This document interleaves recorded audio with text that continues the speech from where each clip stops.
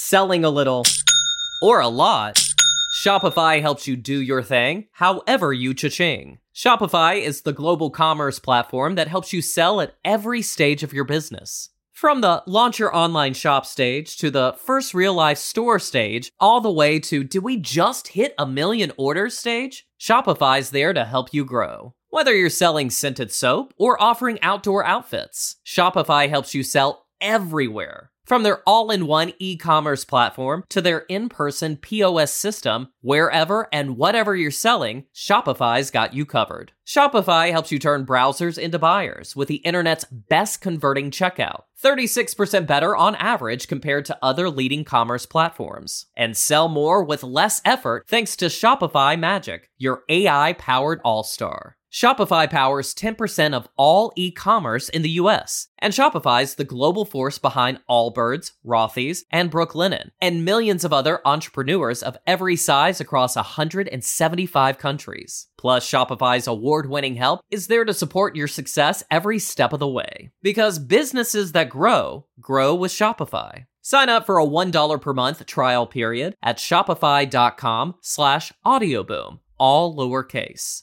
Go to shopify.com/audioboom now to grow your business no matter what stage you're in. Shopify.com/audioboom.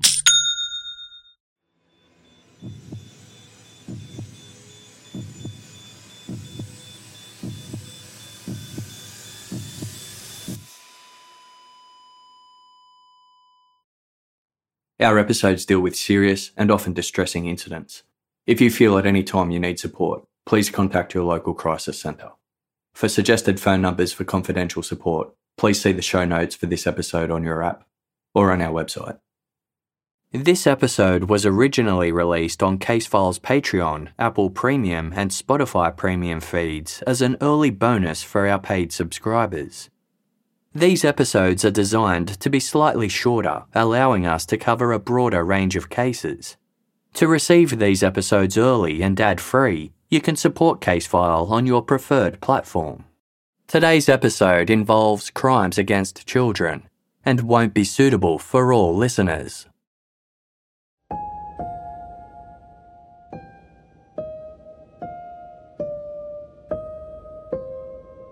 Monday, May 5, 1997 was a public holiday in the United Kingdom. With schools closed, 8-year-old Jamie Lavis could do whatever he pleased. That morning, Jamie and his 11-year-old brother John left their house in the Manchester suburb of Openshaw and headed out to play. Even though it was cold and raining, Jamie and John weren't deterred. They and many other children in the neighbourhood often played outdoors unsupervised for hours at a time. There was never any sense that this might be dangerous. The Lavis brothers headed to the local supermarket, a usual stop as Jamie was fond of lollies. It was here where the two boys split up and went their separate ways. At around 3 p.m, John Lavis returned home for his afternoon tea. Jamie didn't. His family didn't worry at first, assuming that he'd lost track of time and was off with a friend somewhere. Streetwise and confident, Jamie Lavis could get across town easily using the bus. Yet, by dinner time, Jamie was still absent. Jamie was scared of the dark and always made sure to be home by dusk. His mother, Karen Spooner, sent one of her daughters to go looking for him. She couldn't find him. By 8 p.m, Karen was shaking and distraught. It was starting to get dark.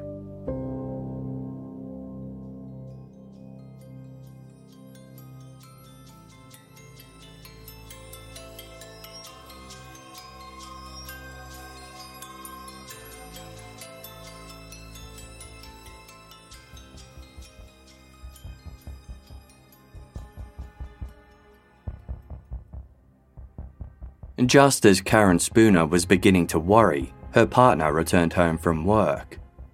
Karen and John Lavis had been together for almost 2 decades and had 5 children. Jamie was their second youngest. John told Karen not to worry, reassuring her that Jamie would surely be home soon. But when another hour passed with no sign of the 8-year-old, John grew equally panicked. Jamie was small and looked several years younger than he actually was.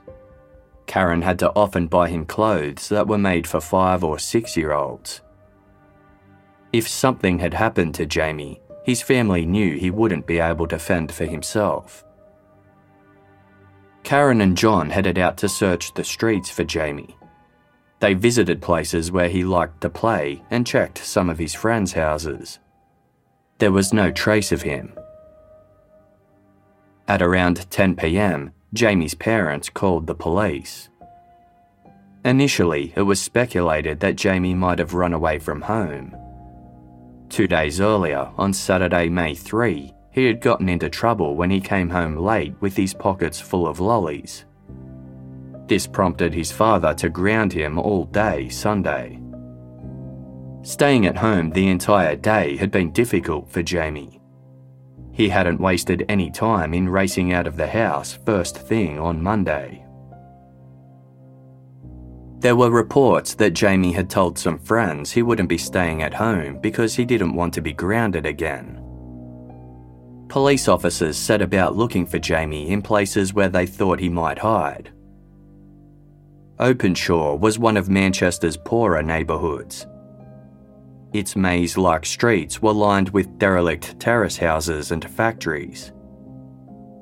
The police knew that runaways sometimes moved into these abandoned buildings and remained undiscovered for ages. Searching all of these, along with other similar buildings across Greater Manchester, was a mammoth task. As time wore on, the police hosted a televised press conference to spread awareness of Jamie's disappearance. At their request, Jamie's mother, Karen, joined them. Grief-stricken, Karen begged her son to come home. She reassured him that he wasn't in any trouble and told him that his entire extended family was out looking for him. She asked anyone who might be looking after Jamie or feeding him to contact the police, saying, "Everybody's waiting for him to come home. We just want him home so we can love him."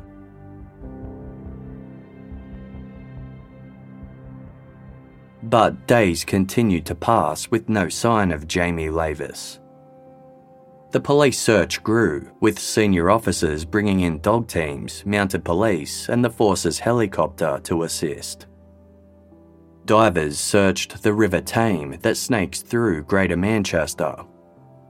Soon, it had become the biggest police investigation the city had seen since the notorious Moors murders. Covered in episode 49 of Case File, that case involved the abduction and murder of 5 children in and around Manchester during the 1960s. Although 3 decades had passed since the Moors murders, the subject of a missing child brought back painful memories for residents of the area.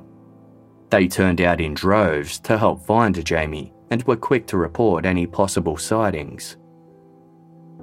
On Thursday, May 15, a week and a half after Jamie vanished, a witness reported seeing him with a young man who had a birthmark on his neck. An artist's impression of the young man was drawn and distributed, but didn't result in any leads. The Lavis family was thrown into upheaval in the wake of Jamie's disappearance. His father John quit his job at Manchester Airport so he could dedicate more time to searching for his son. Jamie's oldest sister, who was 15, dropped out of school so she could look after her other 3 siblings and the household. This allowed her parents to pour all of their energy into finding Jamie. Reports came through that Jamie might have been riding the city's 219 bus on the day he vanished. The 219 travelled east from Manchester's city centre. It passed through Openshaw on its way to the town of Ashton-under-Lyne. Jamie was known to ride the bus for fun. He would board at a stop on Ashton Old Road, a bustling main street around the corner from the Lavis home on Buckley Street. While searching for her brother, 12-year-old Jane Lavis spoke to a local bus driver named Darren Vickers. He'd been behind the wheel of the 219 on May 5. Darren had recalled a young boy boarding his bus from the Ashton Old Road stop at around 10:30 a.m. that day. He wouldn't happen to be wearing a dark blue Reebok tracksuit, would he? Darren asked. Jane confirmed that Jamie had been. The fact that Darren knew the brand of tracksuit indicated that he had likely seen Jamie, as that detail hadn't been widely known. For some reason, the little boy had introduced himself as Dale. Jamie had a day-saver ticket, which allowed for unlimited travel throughout the course of a single day. He sat near the front of the bus and mostly looked out of the window quietly. Sometimes he chatted to Darren or a few of the other passengers.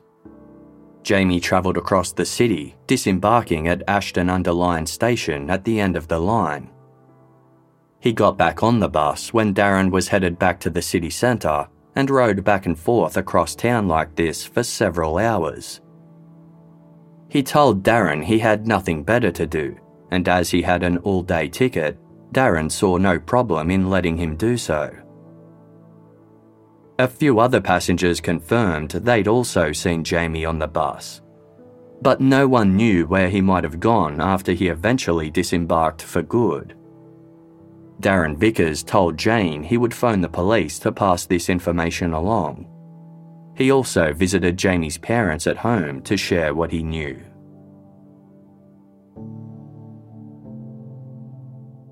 Despite this major lead, weeks went by with no news of Jamie Lavis. Approximately 300 sightings of the young boy were reported by members of the public, but the police only had confidence in 3 of these. None of them had occurred after Monday, May 5, the day he'd disappeared. By mid-June, it had been a month and a half since he vanished. Around this time, investigators were able to track down some CCTV footage that confirmed witness accounts. Jamie Lavis had been at Ashton-under-Lyne bus station on the morning of Monday, May 5. Ashton-under-Lyne was the last stop on Route 219. Security cameras there had captured Jamie wandering around that station, then boarding the bus again as it prepared to return to Manchester. The footage was timestamped 11:20 a.m, placing him there roughly 50 minutes after he first caught the 219 bus. The grainy footage was shown on television news. This evidence of the last known movements of the missing boy reminded the public of another case that had horrified England. 4 years earlier, in 1993, a toddler named James Bolger had gone missing from a shopping centre in Merseyside, about 33 miles west of Manchester. Security footage from the centre would reveal he had been abducted by 2 10-year-old boys, one leading James away by the hand. James Bolger's body was found days later near railway tracks.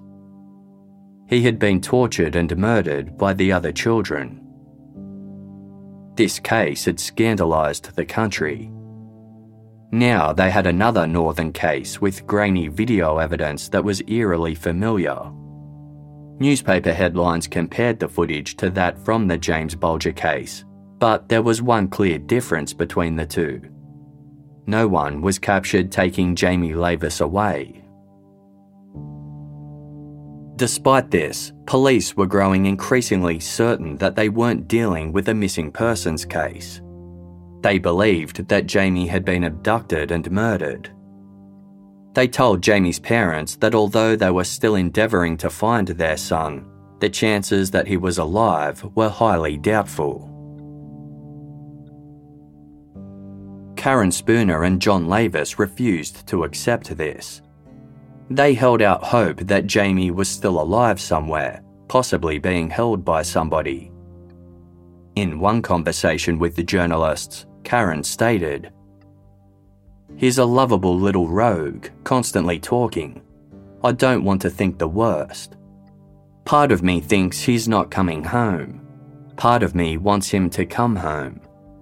We're going out searching every day and every night. A reenactment of Jamie's last movements were filmed for the television program Crime File. Members of Jamie's family participated in the reenactment, including his brother John.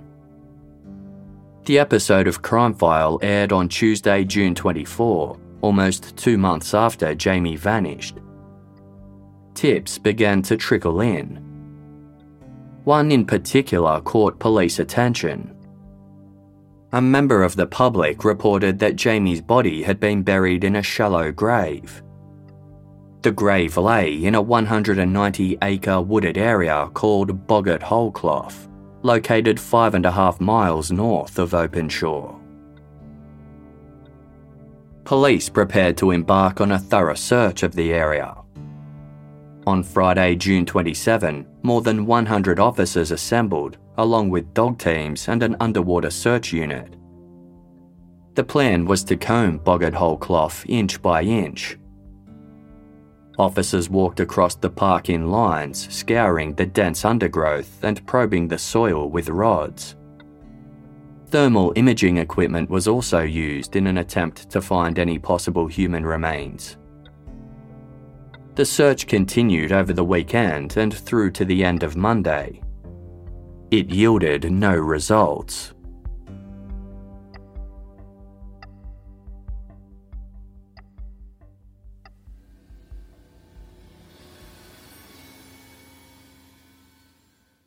Case File will be back shortly. Thank you for supporting us by listening to this episode's sponsors. Selling a little or a lot, Shopify helps you do your thing, however you cha-ching. Shopify is the global commerce platform that helps you sell at every stage of your business. From the launch your online shop stage to the first real-life store stage, all the way to do we just hit 1 million orders stage? Shopify's there to help you grow. Whether you're selling scented soap or offering outdoor outfits, Shopify helps you sell everywhere. From their all-in-one e-commerce platform to their in-person POS system, wherever and whatever you're selling, Shopify's got you covered. Shopify helps you turn browsers into buyers with the internet's best converting checkout, 36% better on average compared to other leading commerce platforms. And sell more with less effort thanks to Shopify Magic, your AI-powered all-star. Shopify powers 10% of all e-commerce in the US, and Shopify's the global force behind Allbirds, Rothy's, and Brooklinen, and millions of other entrepreneurs of every size across 175 countries. Plus, Shopify's award-winning help is there to support your success every step of the way. Because businesses that grow, grow with Shopify. Sign up for a $1 per month trial period at shopify.com/audioboom, all lowercase. Go to shopify.com/audioboom now to grow your business no matter what stage you're in. Shopify.com/audioboom. Selling a little or a lot, Shopify helps you do your thing, however you cha-ching. Shopify is the global commerce platform that helps you sell at every stage of your business. From the launch your online shop stage to the first real-life store stage, all the way to do we just hit 1 million orders stage? Shopify's there to help you grow. Whether you're selling scented soap or offering outdoor outfits, Shopify helps you sell everywhere. From their all-in-one e-commerce platform to their in-person POS system, wherever and whatever you're selling, Shopify's got you covered. Shopify helps you turn browsers into buyers with the internet's best converting checkout, 36% better on average compared to other leading commerce platforms. And sell more with less effort thanks to Shopify Magic, your AI-powered all-star. Shopify powers 10% of all e-commerce in the US, and Shopify's the global force behind Allbirds, Rothy's, and Brooklinen, and millions of other entrepreneurs of every size across 175 countries. Plus, Shopify's award-winning help is there to support your success every step of the way. Because businesses that grow, grow with Shopify. Sign up for a $1 per month trial period at shopify.com/audioboom, all lowercase. Go to shopify.com/audioboom now to grow your business no matter what stage you're in. Shopify.com/audioboom. Thank you for listening to this episode's ads. By supporting our sponsors, you support Casefile to continue to deliver quality content.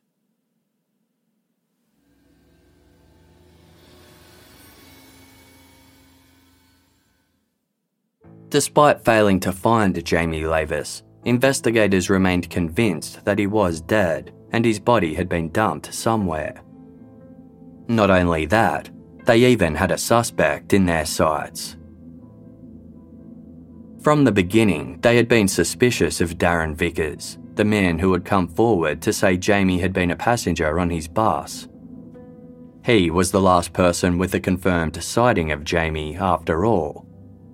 But there was something else. In the aftermath of Jamie's disappearance, Darren Vickers had grown unusually close to the Lavis family.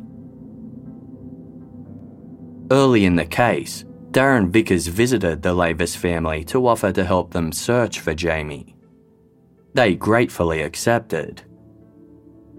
Darren was 27 years old with a partner and 4 children of his own, but he was soon spending much of his time helping out the Lavises.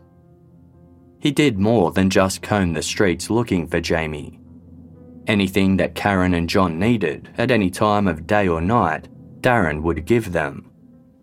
He lent them his car so they could travel further to look for Jamie, and also joined them in searches up to 15 miles away from home.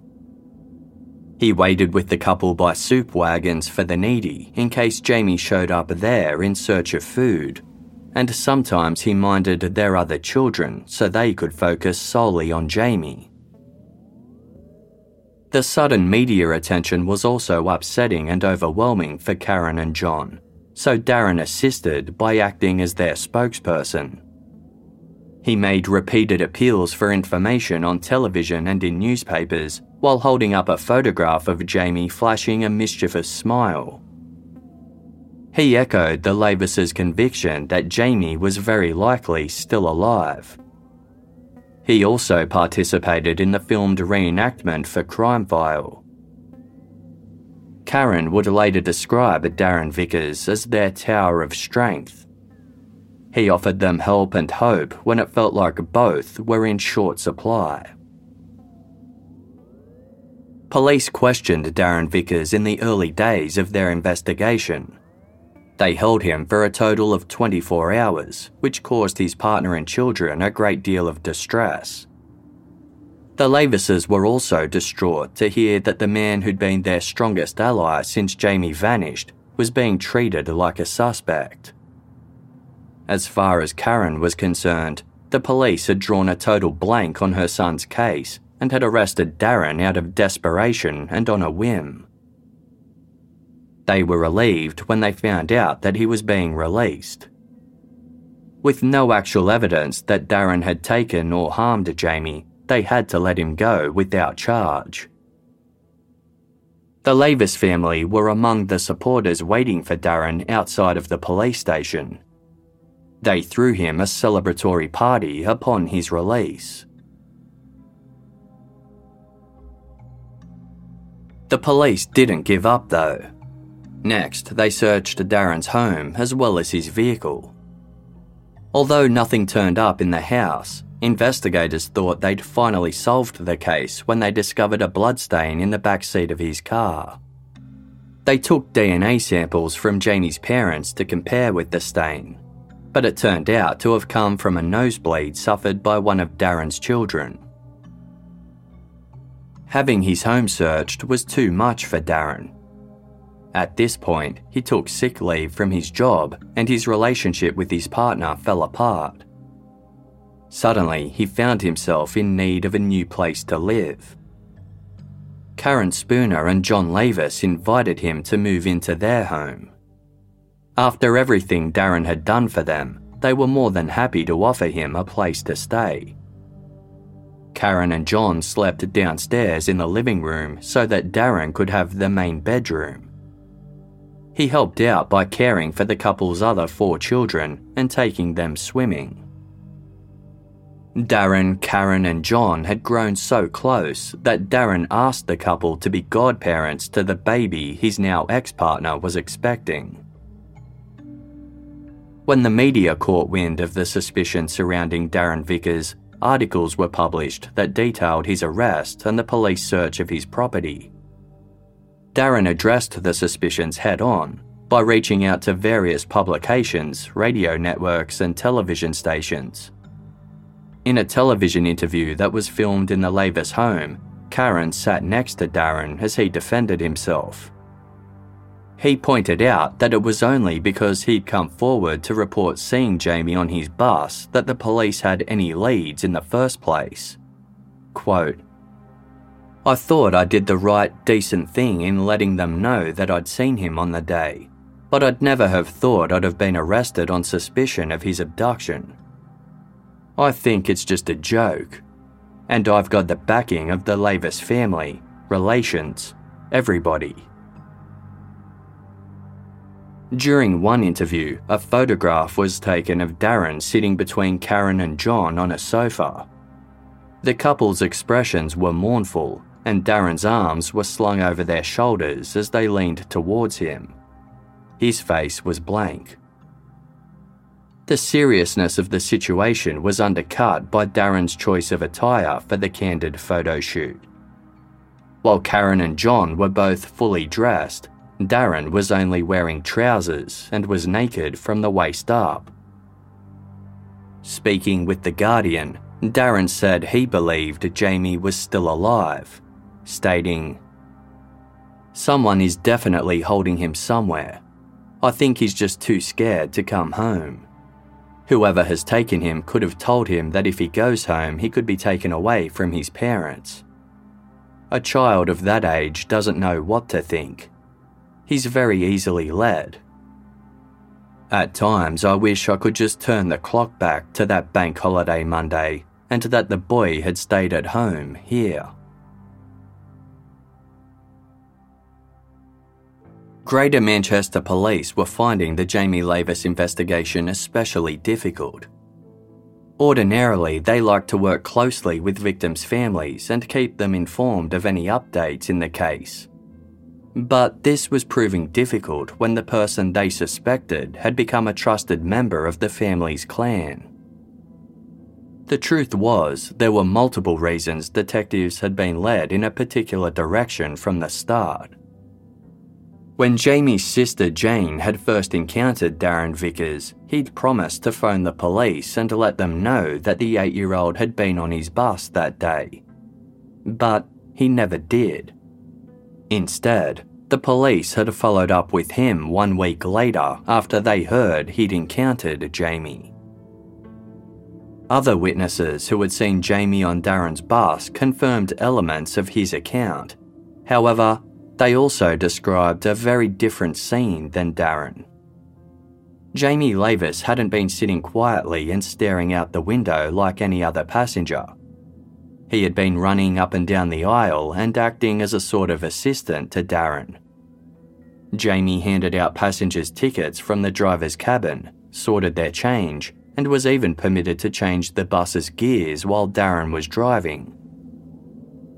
A couple of people reported that as Jamie took hold of the gear stick, the vehicle began swaying and then briefly mounted the curb. All of the passengers jolted forward. In the words of the lead investigator, Roy Rainford, Darren Vickers had made that bus like a playground. At times, Darren was seen ruffling Jamie's hair and he gave the boy 50p to buy a drink. The pair seemed so close that some passengers assumed Darren was Jamie's father. One woman asked Jamie, "Are you having a day out with your dad?" Jamie had rolled his eyes at Darren, then turned back to the woman and said, "No, with my uncle." And despite Darren claiming that Jamie had a day-saver ticket, police knew that those tickets were only issued to adults, not children. The detectives' suspicions had only deepened when they reviewed the CCTV footage captured at Ashton Underline bus station at 11:20 a.m. that day. At some points, the footage showed Jamie on his own, but then Darren Vickers had wandered into the frame. He traipsed after Jamie and ruffled the boy's hair, as passengers had seen him do. Then the two reboarded the bus together. Darren Vickers hadn't told investigators about this. When detectives interviewed Darren about the events of the day, he acknowledged that Jamie hadn't just ridden the bus for a little while, then disembarked by himself. He'd been on the bus for 6 hours, riding back and forth across the route as Darren completed his shift. Darren said that when his shift was over, he'd offered to give Jamie a lift home from the bus depot as it was raining. He said it wasn't a bother as his house was only 3 streets away from Jamie's. According to Darren, Jamie claimed he couldn't go home as his parents weren't there, so Darren dropped him near his grandmother's house instead. According to Darren, something must have happened to Jamie after this. Detectives didn't believe this story at all. If Darren had taken Jamie to his grandmother's house, why hadn't the boy ever made it there? Digging into Darren Vickers, the police learned that he'd only been hired as a bus driver a few days before Jamie went missing. Investigators obtained his CV from the bus company and examined it closely. A number of people were listed as referees, individuals who Darren had chosen to be his character references. But when the police tried tracking these people down, they discovered that almost all of them were made up. Only one of the referees was real. He was a convicted child molester. Investigators believed that Darren Vickers was a pedophile who had seized an opportunity when Jamie Lavis boarded his bus on Monday, May 5, 1997. He had groomed the 8-year-old throughout the course of his shift by allowing Jamie to participate in the running of the bus. This would have been especially appealing to Jamie, who was known to love buses. Police believed that after his shift ended, Darren had abducted Jamie, molested him, and then killed him. But without a body, they had no way of proving this. The police were equally suspicious of Darren's behaviour in the wake of Jamie's disappearance. Although he had come forward to report Jamie boarding his bus, he hadn't done so until other witnesses had already said they'd seen the same thing. And instead of going to the police, Darren Vickers had approached Jamie's family directly and made himself invaluable to them. His fixation with the Lavises had become so strong that he wound up neglecting his own children and lost his new job after taking too much time off to search. Although investigators were convinced that Jamie was dead, sightings of the boy continued to trickle in. The police followed up every one. On several occasions throughout the investigation, they had been surprised by Darren and Jamie's mother Karen turning up at locations where someone had just phoned in a suspected sighting. They often got there before the detectives did. It turned out that Darren had purchased a police scanner. He listened to it constantly, keeping an ear out for anything related to Jamie's case. The police believed Darren was using the Lavises to gain inside information about the investigation. It was also a way to convince them he couldn't be the culprit. By September 1997, 4 months had passed since Jamie Lavis had disappeared. Detectives decided to turn their attention from Darren Vickers to those around him. Towards the end of the month, they brought in his sister, mother, and his pregnant ex-partner for questioning. 3 other associates of Darren were also arrested, including 2 close friends. The 6 individuals were asked about alibis they had provided for him and threatened with charges of conspiracy to pervert the course of justice. Although there were inconsistencies in their stories, the arrests didn't lead to the smoking gun investigators needed. All 6 were released a few days later. Around this time, 2 teenagers came forward to police with a disturbing story. According to the adolescents, a man in his 20s had recently taken them to a sprawling 161-hectare park called Reddish Vale. Located in Greater Manchester's Tame Valley, Reddish Vale features wooded areas as well as a golf club, walking paths, and river views. For some reason, the man had taken the teens to the park in the middle of the night. He tried to lead them away from a path and into a densely wooded area near the golf course. The man turned to the 2 reluctant teenagers and showed them a photograph he was holding. It showed Jamie Lavis. Then the man pointed up ahead and remarked, "I think that's him." He invited them both to come with him for a closer look, then turned to keep walking into the thicket. The teenagers couldn't see anything in the area where the man had gestured, but they were still terrified. Instead of joining him, they made an excuse and ran away. When the teenagers went to the police with this story, they said that they'd recently recognised the man. They had been watching television when his face appeared on the news giving an interview. It was bus driver Darren Vickers.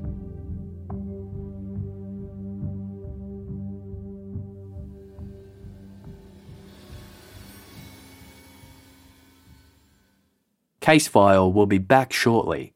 Thank you for supporting us by listening to this episode's sponsors. Selling a little or a lot, Shopify helps you do your thing, however you cha-ching. Shopify is the global commerce platform that helps you sell at every stage of your business. From the launch your online shop stage to the first real-life store stage, all the way to did we just hit 1 million orders stage? Shopify's there to help you grow. Whether you're selling scented soap or offering outdoor outfits, Shopify helps you sell everywhere. From their all-in-one e-commerce platform to their in-person POS system, wherever and whatever you're selling, Shopify's got you covered. Shopify helps you turn browsers into buyers with the internet's best converting checkout, 36% better on average compared to other leading commerce platforms. And sell more with less effort thanks to Shopify Magic, your AI-powered all-star. Shopify powers 10% of all e-commerce in the US, and Shopify's the global force behind Allbirds, Rothy's, and Brooklinen, and millions of other entrepreneurs of every size across 175 countries. Plus, Shopify's award-winning help is there to support your success every step of the way. Because businesses that grow, grow with Shopify. Sign up for a $1 per month trial period at shopify.com/audioboom, all lowercase. Go to shopify.com/audioboom now to grow your business no matter what stage you're in. Shopify.com/audioboom.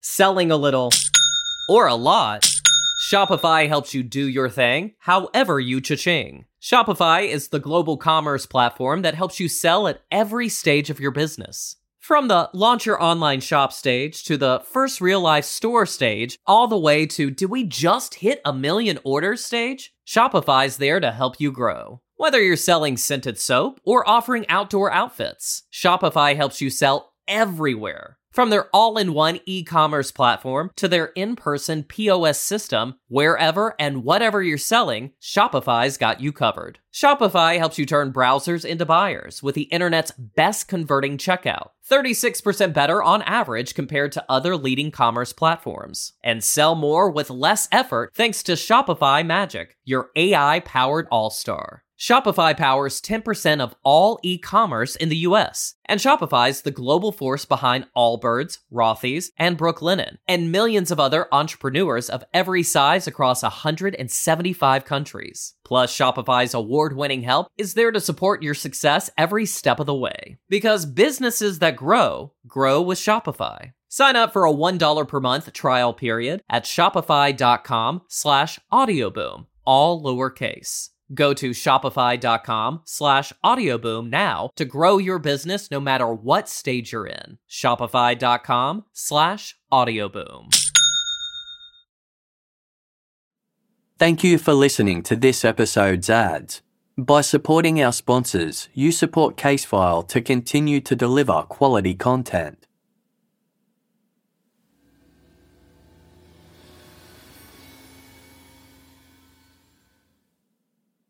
It was soon discovered that Darren had also led 2 more children to the same area of the same park.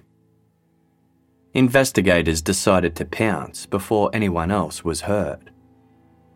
Darren Vickers had a series of outstanding driving offences, which were enough for police to hold him for up to 10 weeks. They also felt they had enough circumstantial evidence to charge him with the Jamie Lavis's abduction. In mid-October, Darren Vickers was arrested for a second time. Meanwhile, a meticulous search of Reddish Vale Park got underway on Thursday, October 23. With some help from their teenage witnesses, police traced the route where Darren had led them. The spot that he'd pointed out was a particularly dense wooded area with lots of undergrowth. Navigating the scrub was difficult, but about half a mile off the path in a small clearing, officers spotted something. It was a tarpaulin. Lying beneath the canvas material, they discovered a pair of dark blue, child-sized tracksuit pants and a child's green wax jacket. The clothing matched what Jamie Lavis had been wearing on the day he vanished. The clothes were carefully packed up and taken back to the police station to be forensically examined. Because the clothing was wet from having been out in the elements, police laid them out to dry before they were studied. As the tracksuit pants were unravelled, something fell out of them. It was the lower part of a small jawbone. A fingertip search of the remaining wooded area uncovered more bones. Scattered throughout the location were parts of a child's torso. The body had been dismembered, and there was no trace of the head or limbs. DNA testing of some milk teeth that were recovered revealed that the remains belonged to Jamie Lavis. Police theorised that Darren Vickers had visited the location repeatedly as Jamie's body decomposed. While it seemed likely that some of the boy's body had been scavenged by animals, investigators suspected that Darren had carried parts away as well. This was most likely done to prevent Jamie from being found. Due to the dense nature of the woods, the detectives firmly believed that Jamie had been assaulted, murdered, and dismembered in the location where he was found. The thick brush that led to the clearing had to be navigated using both hands. It would have been near impossible for Darren Vickers to have done so if he was carrying a body as well. Another reason they suspected that he had repeatedly visited the site was because he wanted to relive his crimes. When investigators informed Karen Spooner that the human remains recovered from Reddish Vale belonged to Jamie, she responded by stating, "No, it's not." It seemed impossible that detectives could know her son was dead from milk teeth alone. Even though Karen confirmed that the clothing found was Jamie's, it would take her months to accept the truth. She couldn't believe that anyone would treat a child so callously, or that Jamie could be gone when she never got to say goodbye. Jamie's father, John, was also in a state of disbelief. Darren had been so helpful to them in searching non-stop for Jamie. John had believed in him entirely. One of Jamie's sisters covered her ears when her parents were told that Jamie was dead. She didn't want to hear what the police were saying or to hear her parents crying. For hours afterwards, the house echoed with the sobs of her mother and father. To add to the Lavis family's pain, they now had confirmation that the person they had welcomed into their home was responsible for their grief. Not only that, but Darren Vickers might have been poised to strike again. While he had ignored Jamie's two sisters during the time he'd spent with the Lavises, he had showered 11-year-old John with attention. Darren had bought John a new bike and shoes. This special treatment was eerily similar to the way he'd groomed Jamie for hours on the bus. It emerged that Darren had also taken John for rides across town on buses. John looked quite similar to Jamie. His presence on the city's buses had led to members of the public phoning in incorrect sightings of Jamie. Detectives believed Darren did this to intentionally throw the investigation off track. On one occasion, Darren had even taken John Lavis to Radishvale. Sitting John down on a tree stump, Darren had given him a cigarette, and then he stated, "This is where your Jamie is, and if you don't behave yourself, I'll throw you in."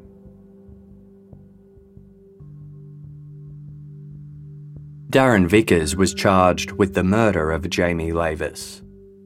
While he was on remand, he penned a 15-page statement which he gave to the police. The document was a confession of sorts. He claimed that Jamie had stayed on the bus until the end of his shift. As Darren had prepared to garage the bus, Jamie began playing with its ticket machine. Quote, "I'm not sure where it went wrong. Jamie was starting to mess with the ticket machine. I told him, 'Don't, you'll jam it.' I raised my left hand and hit him on the side of the head. I looked around and braked hard because a car was turning right. When I hit him, Jamie fell back, hitting his head on the luggage rack." Darren claimed that Jamie then fell forward, knocking his head a second time and falling into the well of the bus's exit doors. Quote, "I said, 'Sorry, Jamie, are you okay?' His eyes were closed. I couldn't find a pulse. I started to panic bad. Christ, I've killed him." Darren Vickers claimed that after his shift, he left his bus at the depot and drove home with Jamie's body stashed in his car. As the house next door to his was empty, he put Jamie's body in there. Then he took his partner and children over to his parents' house. Once they were out of the way, he transferred Jamie's body back to his car. He then took it to Radishvale, where he dumped it. The confession concluded, quote, "I did not mean for anything like this to happen. I'm sorry, but I hope now that this is an end to all this." Darren Vickers was adamant that Jamie's death was an accident. Investigators dismissed the confession as yet another lie he'd concocted to save face.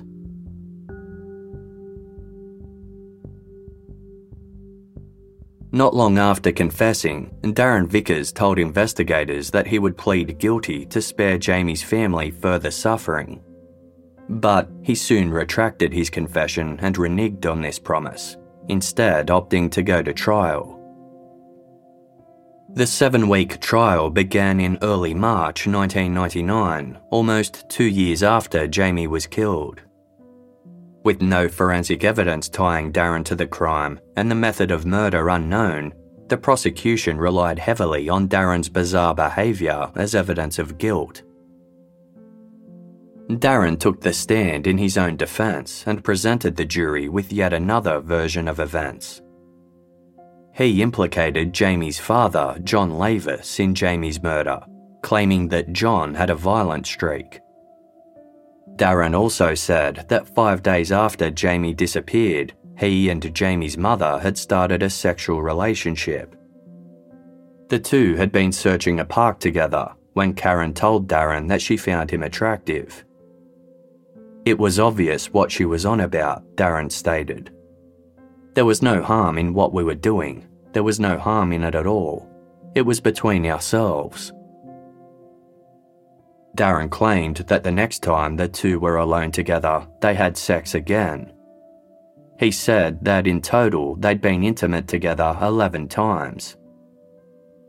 At the time of the trial, Karen Spooner was pregnant again. Darren Vickers claimed that the baby was his.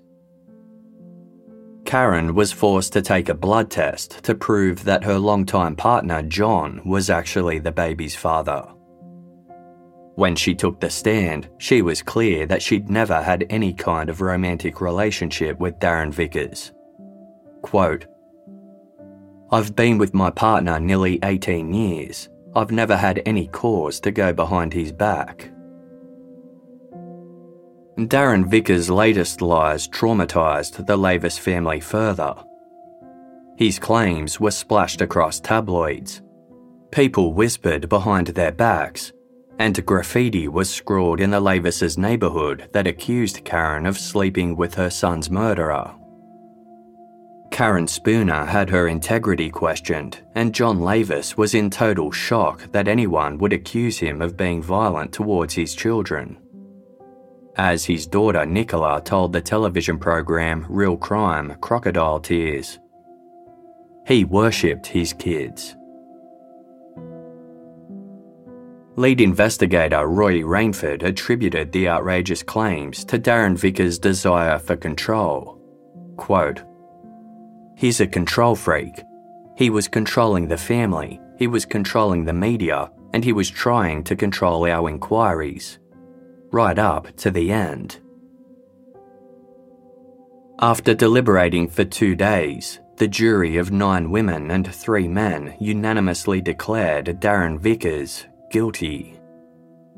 Karen Spooner cried as the verdict was delivered. The judge sentenced Darren to life for murder and an additional 4 years for the abduction of Jamie, with a minimum of 25 years. He described Darren Vickers' crimes as truly wicked and noted that he'd told lies with frills on throughout the investigation and the trial. The 2 teenagers who had come forward to report Darren Vickers to police were praised by the judge. Each were rewarded £150 from public funds. Outside court, Karen Spooner said, "Justice has been done today for Jamie. Hopefully now he can rest in peace. No child deserves to die the way Jamie died, and hopefully now Darren Vickers is in prison, children in Manchester will be safer."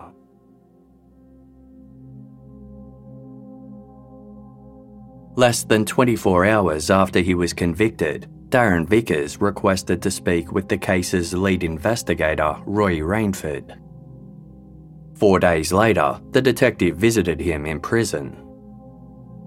Through tears, Darren admitted that the police had gotten it right. He had abducted, sexually assaulted, and murdered Jamie Lavis.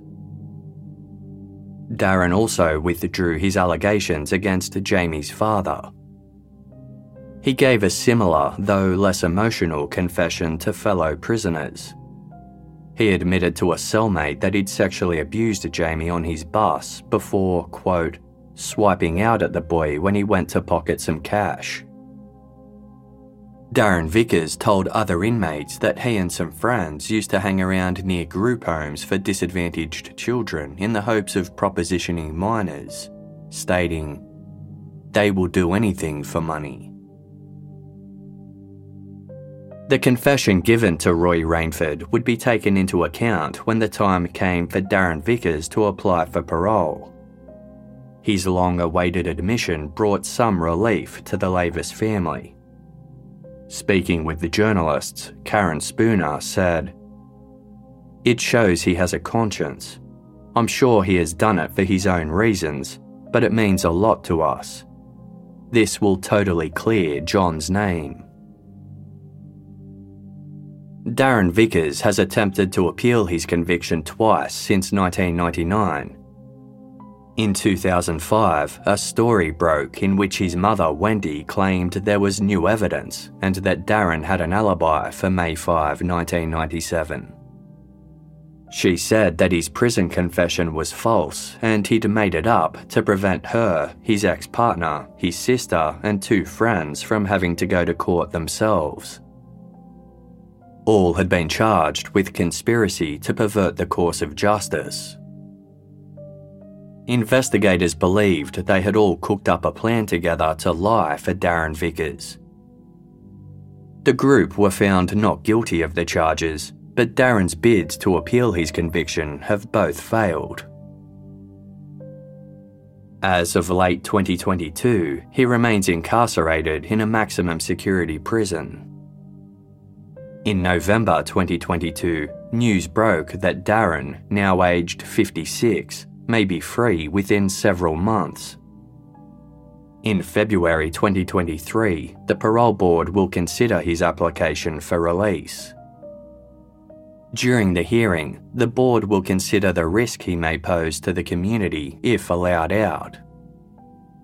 One police officer who worked closely with the Lavis family during the investigation told the Manchester Evening News, quote, "Vickers will be a danger to children for the rest of his life. He can never be rehabilitated, in my opinion." Jamie Lavis's loved ones had to wait for more than a year after he went missing before they could lay him to rest. In the years since he was killed, his family visited his graveside regularly. In the documentary Somebody's Daughter, Somebody's Son, one of Jamie's sisters said she tried to cope by focusing on her family and keeping Jamie's memory alive.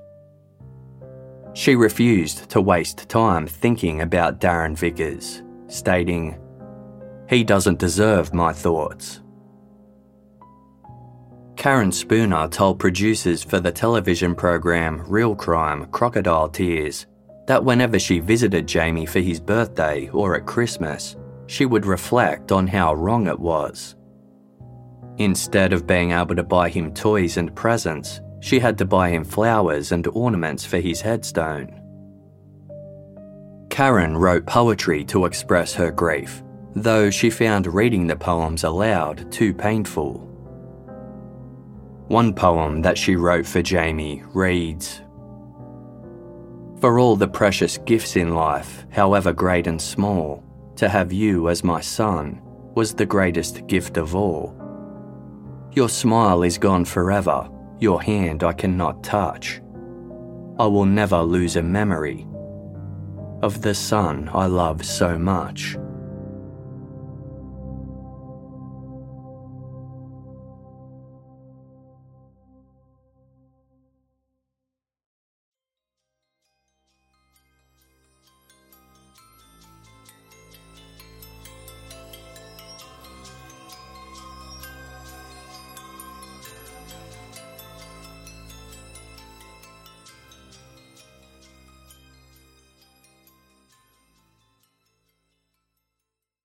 Selling a little or a lot, Shopify helps you do your thing, however you cha-ching. Shopify is the global commerce platform that helps you sell at every stage of your business. From the launch your online shop stage to the first real life store stage, all the way to did we just hit 1 million orders stage? Shopify's there to help you grow. Whether you're selling scented soap or offering outdoor outfits, Shopify helps you sell everywhere. From their all-in-one e-commerce platform to their in-person POS system, wherever and whatever you're selling, Shopify's got you covered. Shopify helps you turn browsers into buyers with the internet's best converting checkout, 36% better on average compared to other leading commerce platforms. And sell more with less effort thanks to Shopify Magic, your AI-powered all-star. Shopify powers 10% of all e-commerce in the US, and Shopify's the global force behind Allbirds, Rothy's, and Brooklinen, and millions of other entrepreneurs of every size across 175 countries. Plus, Shopify's award-winning help is there to support your success every step of the way. Because businesses that grow with Shopify. Sign up for a $1 per month trial period at shopify.com/audioboom, all lowercase. Go to shopify.com/audioboom now to grow your business no matter what stage you're in. Shopify.com/audioboom.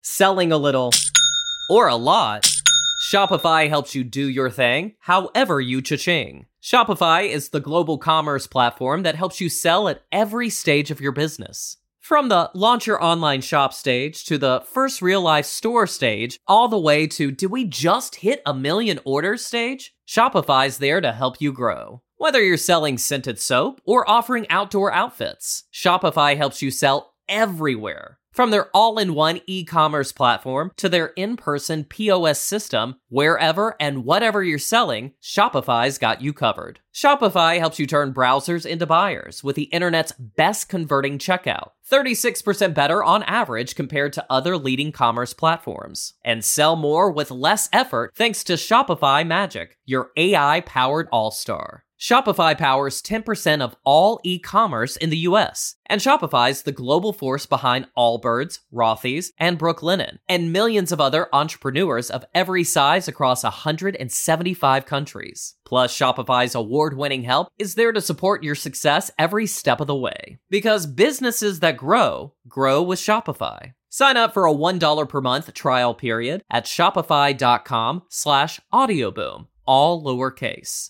Go to shopify.com/audioboom now to grow your business no matter what stage you're in. Shopify.com/audioboom.